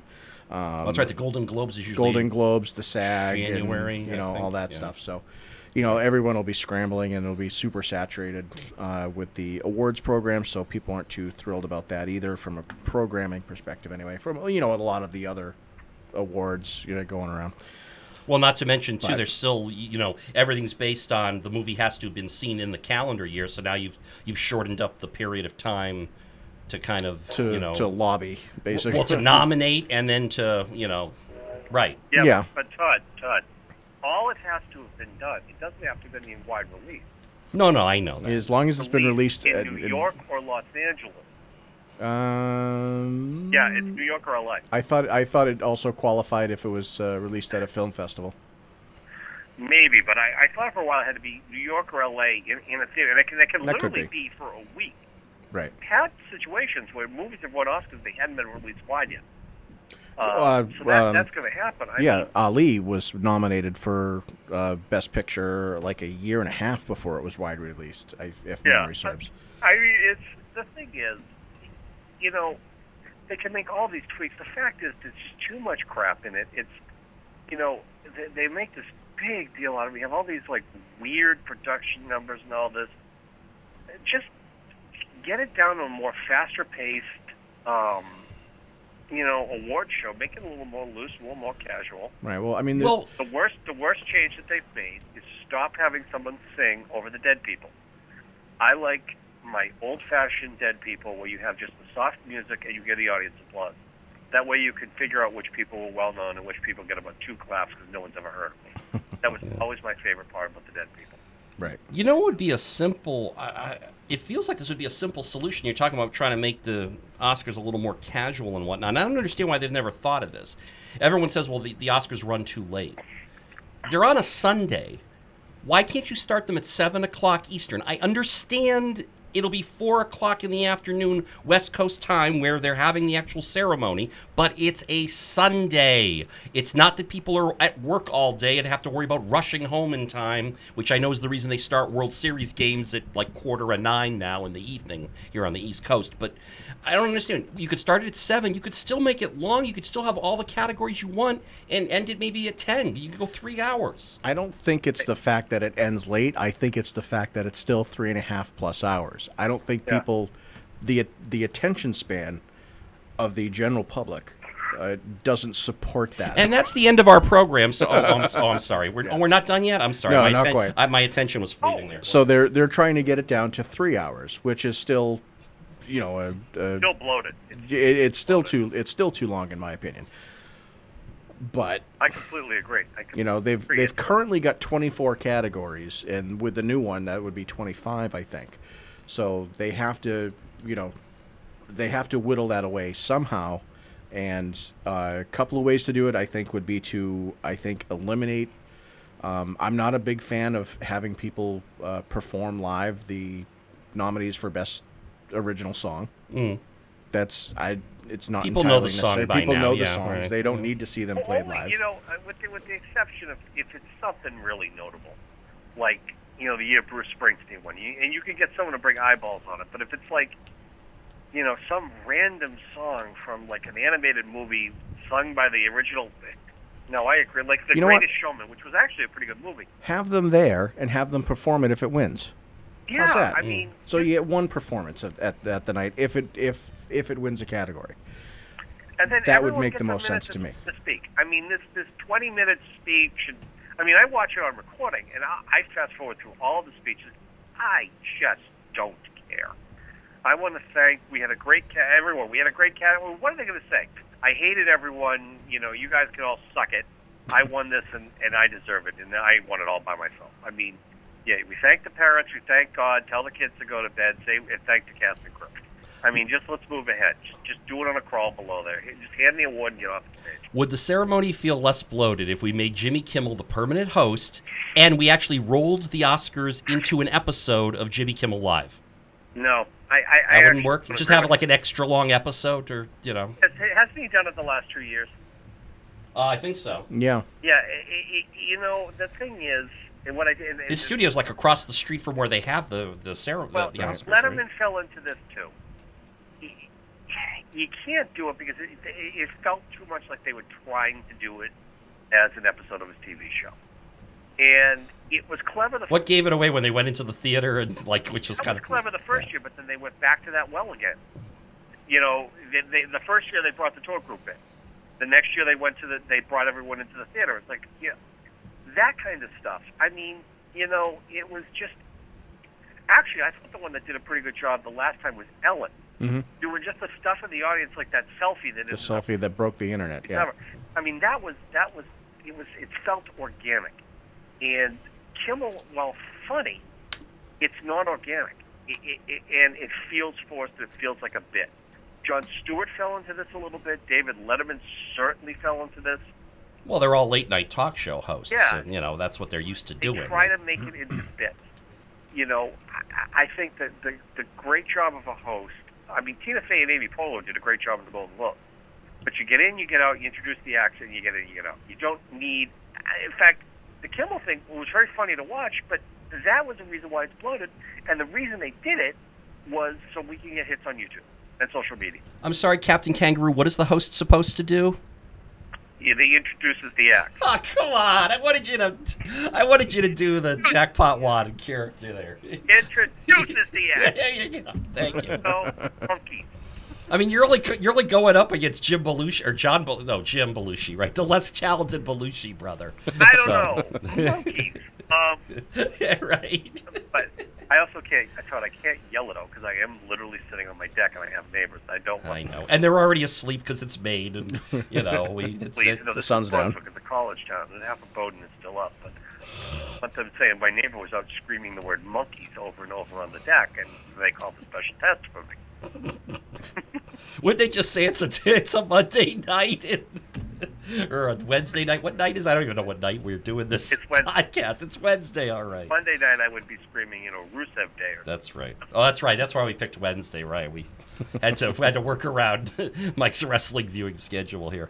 Right. Okay, so what do we? I mean, so overall, I mean, these changes going to help? I mean, there's this whole. I guess this is a hook to have this category because it works for the MTV Movie Awards and they get such great ratings. Is that part of it? Or? I think it's. That was me being totally sarcastic here for our listeners. So. Yeah. I have to tell them sarcasm alert. No. A while back, 10, 12 years ago now, they increased the number of Best Picture nominees from 5 to up to 10. So they could have as many as 10. I can tell you, Matt, it was 8 years ago. 8 years ago, okay. Because the reason they knee-jerked it was the year after The Dark Knight came out. Right. Because that didn't get nominated, and people thought that almost should have snuck in. And that's why they increased it to 10, was because a movie like The Dark Knight would have right. And they're knee-jerking this year because of Black Panther. More on that later. Well, maybe not. Yeah, but either way. Was Black Panther wasn't nominated for Best Picture, was it? No. Well, it hasn't. Black Panther was released in February. Or are they afraid it wouldn't be nominated if they didn't have this new category? Is that what the problem is? Something along those lines, yes. Now, with a couple of exceptions, because I remember on the show, that was what we were all happy that they increased the number of nominees for Best Picture so that they could include some of these more blockbuster movies in the conversation. They never did. They still was all the art house movies that, and I've seen a lot of complaints that, these movies that are wildly successful already have an award. All the damn money they made. I was like, well, that's not really an award. That's an achievement. But, I digress. I can think of the last two blockbuster movies, and I may be proven wrong on this, that have won Best Picture. Well, one of them's going to be Return of the King. What? Return of the King, and that was in Titanic. In Titanic, right? Okay. But otherwise, no. I mean, you look at some of these movies. I mean, was it 2 years ago or last year? La La Land won last year, or no? Didn't no? Sorry, it was the water movie. Right. Yeah, it didn't win. Right. Everyone thought it would. But. That was the most amazing thing I've ever seen. I came up with no, didn't win. But it's still not going to make a difference. Because, first of all, how do you define what a popular movie is? Well, that's the thing is that box office. There's nobody. Revenue? Well, everyone's thinking that it's gonna. Obviously, the box office has to come into play. Or they're going to have an audience vote, which is going to be a disaster.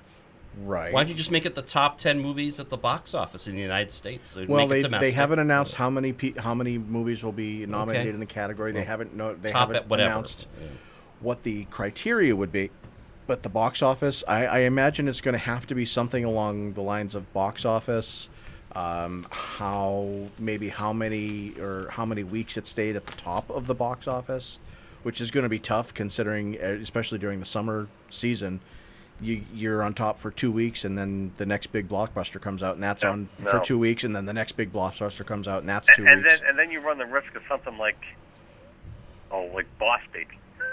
Makes a ton of money. All of a sudden, best achievement in popular filmmaking. Well, that's just because every parent got dragged to take their kid to see it. Right. Well, right now so- your top 5 year to date. Now this is just domestic revenues or grosses.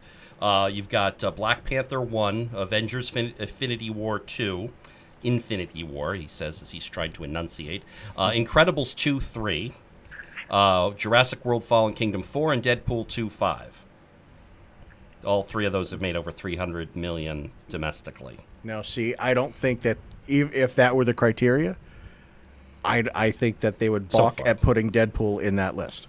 Well, Deadpool's probably going to get passed by Mission Impossible or one of these other ones that moves Well, up. and then what's coming out the rest of the year? I mean, Right.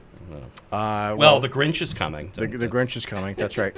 You still have, well, I mean, for the big blockbuster movies, you're going to have Venom, which is coming out later, which is going to do pretty well, and not too much.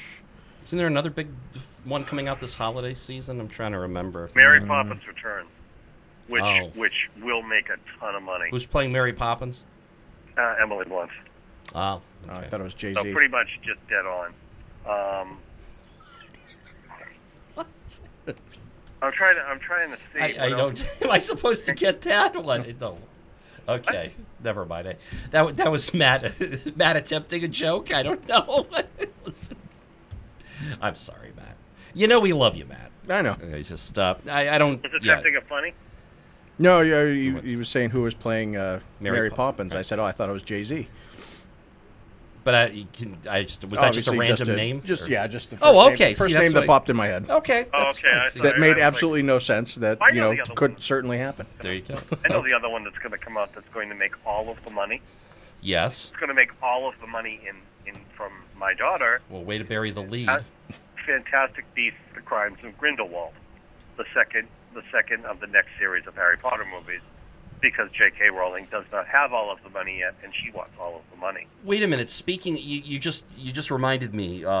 Your daughter just reminded me of. I saw a preview to a movie this week. I don't know when it's coming out. The one where it's this princess and she meets all the other Disney princesses. What movie? Wreck-It Ralph 2. Oh, right. Yes, yeah, this. Okay, yeah. Okay. What about this? There's going to be a big. I mean, I figured you would be like right in for that. I mean, or at least Allie would. On be. my work Facebook account, because I have two. My work Facebook account, the profile picture is a still from that. It's Cinderella holding the broken glass slipper like a shit. Because that was my favorite part of the trailer when the princess came in and they all went to attack her. And Cinderella breaks the glass slipper and holds the pointed end down. Yeah, like you she's gonna got to see stab the her. preview for this, Matt. It was really good. I'll have I was to look thinking that of one up. Mike when I was watching it because I know he was. Just I watched that preview 10 times. And Yeah. the thing I noticed about it that's hysterical once you notice it, and is the subtlest of subtle details, is the big song in Pocahontas is Colors of the Wind. And she's, have you ever heard the Colors of the Wind? If you watch Pocahontas in all of those scenes, her hair is blowing in its own wind. It is constantly, there's a constant, none of the other characters' hair moves, and hers is always blowing in the wind. Oh, yeah, Matt, you have to see this.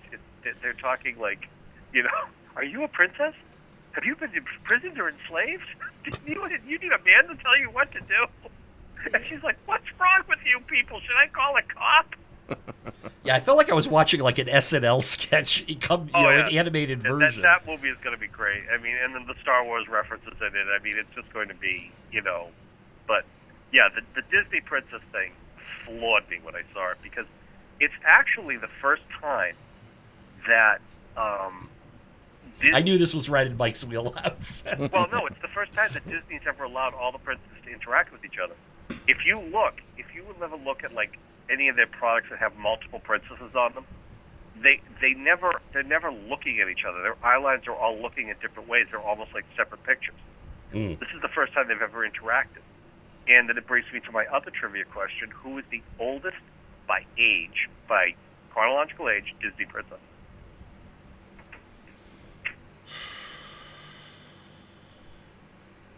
Not by when the movie came out, but by the age You're of talking about the character itself, right? who is the The age of the character. Disney princess. Do you have a guess, Matt? I was going to guess Cinderella. but I don't know. No. That's a guess on my part. No.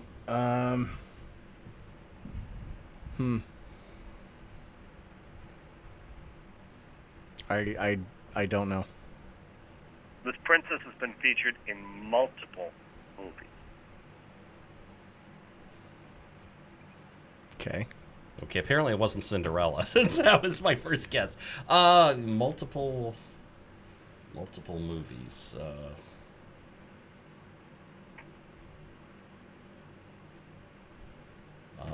Geez, I don't... Oh, Ariel? I don't know. No, not even close. No, Okay. Ariel was supposed to be like Off by 14-ish. about 40 years. It's... Oh, Snow White?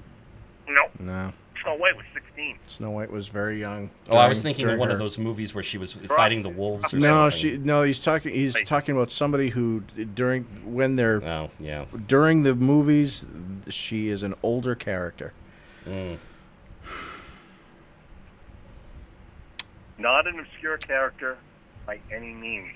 Wow. And it's probably somebody that I'm just not thinking and referring to in my certainly brain as a princess. Oh, no. This character is very clearly referred to as Princess.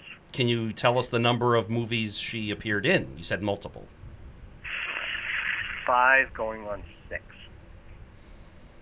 next year. What's coming out next year? I don't know. Can you give us another hint? Live action.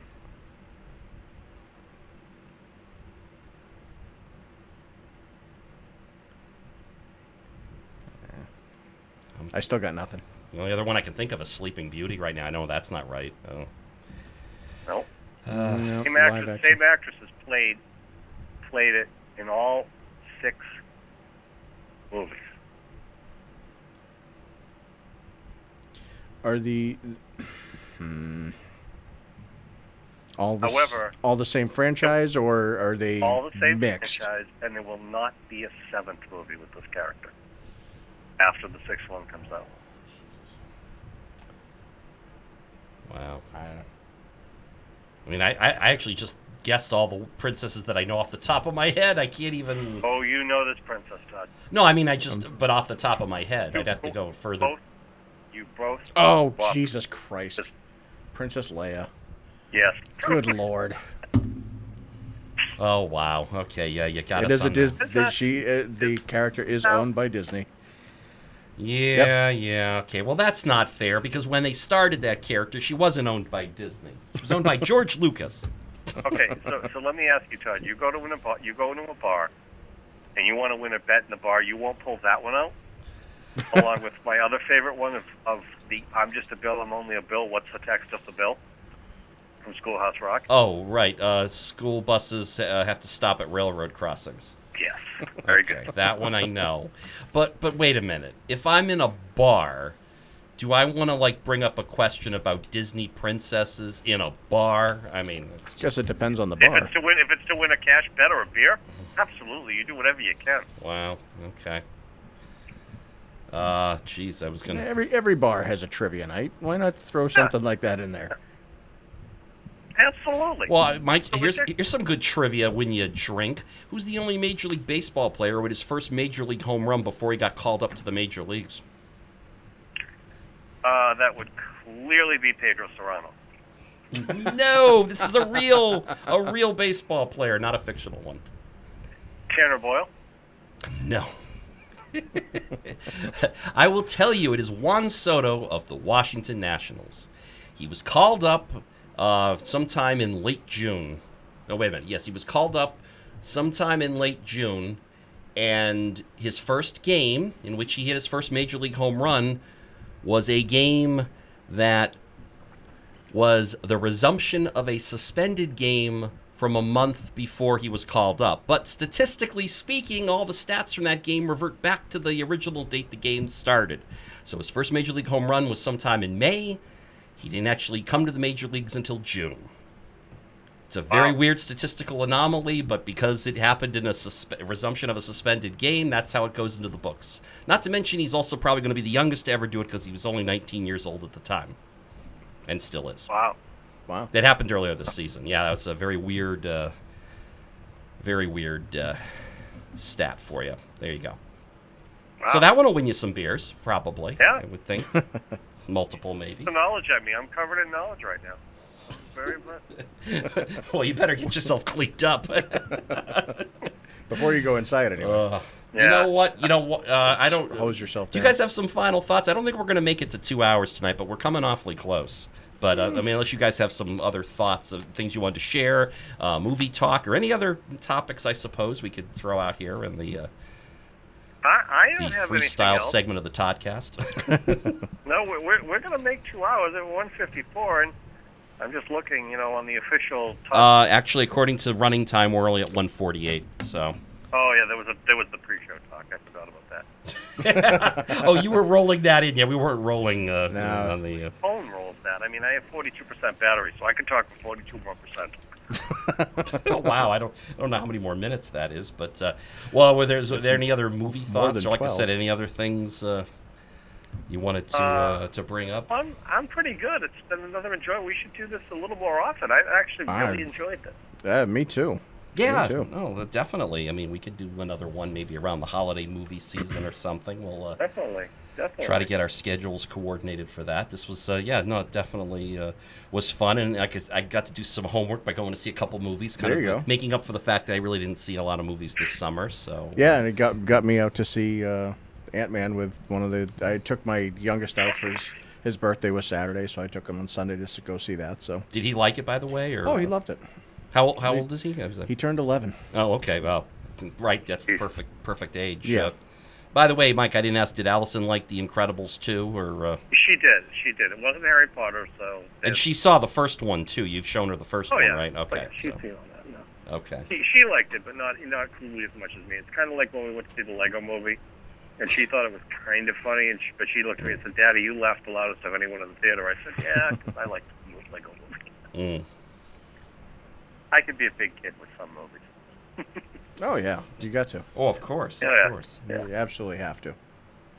So, well, that All was right. it. I think we've covered everything. And if anyone's still listening right now, I'm impressed you hung in with us.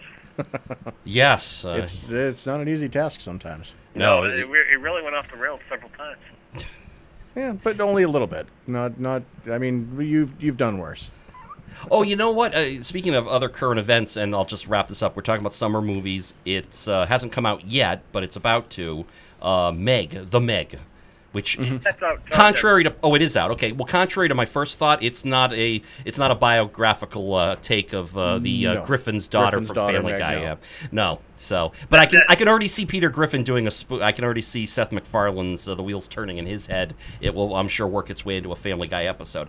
But well, the other reason I bring it up is there was news today as we are recording the show on August the 15th. I guess there was a shark attack down on one of the Cape Cod beaches late this afternoon in Truro, and I think it was a 60-year-old got bit, had some teeth marks in their leg. I did not hear about the condition of this. This is why I have a solution to prevent shark attacks. Foolproof. Okay. Pool. They don't A get into pool. pools. Pools. You don't put your foot down in icky stuff. It's just good old tile. And you put your foot down, and that's it. And then you swim over the edge, and someone hands you a drink. Pool. And The Meg was the #1 movie at the box office last week. So that says something of where this country's gone, that a giant fake shark movie that wasn't as well made as Jaws. Yeah. Well, staying on the shark theme, you know what's coming up at the end of this week on the Sci-Fi Channel?